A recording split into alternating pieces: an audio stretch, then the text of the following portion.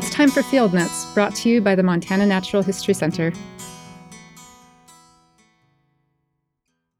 The most crawdads I've ever seen in one place were in a truck that had been taken ice fishing onto Canyon Ferry Lake and broke through at a pressure ridge where the ice sheet had cracked into smaller, unstable slabs. The 3 people in the vehicle scrambled to safety before the truck sank to the lake bottom 40 feet below. The summer after, I rode along in a motorboat on a mission to salvage the truck. My dad and a friend of his scuba dived down and filled metal drums with air to float the truck to the surface. We towed it to shore and up the nearest boat launch, and when we squeaked open the rusted passenger side door, we found mud-colored crawdads everywhere. The bench seat, the floorboards, the bed, even the glove box was squirming with them.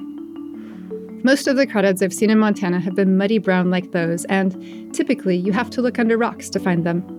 But when I moved to Missoula, I started seeing a different type of crawdad crawling out in the open in the rivers around town.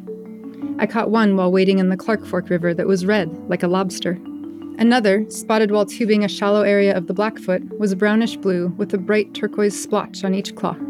Besides being more colorful, both were larger and more stout than the crawdads I was used to. I was intrigued by the differences in these crawdads, otherwise called crawfish or crayfish, and when I searched out more information, I learned that North America is home to the most diverse collection of these freshwater crustaceans in the world. However, most of this diversity is clustered in more southerly places. In Montana, 98% of all recorded observations are of only 2 species. The most common of these, by far, is the virile crawdad, Faxonius virilis, a slender brown to drab-green species found in lakes and rivers throughout the state.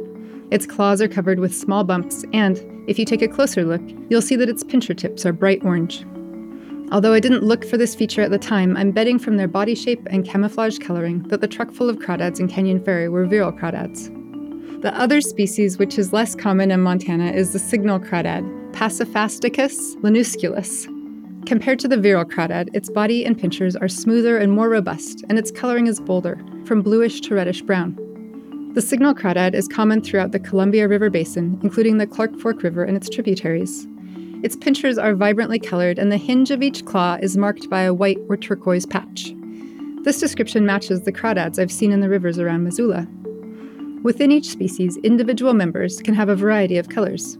The duller virile crawdads can have a blue or green tinge to their pinchers. The flashier signal crawdads can vary from dark to vibrant red or blue, but they can also be tan or dark brown.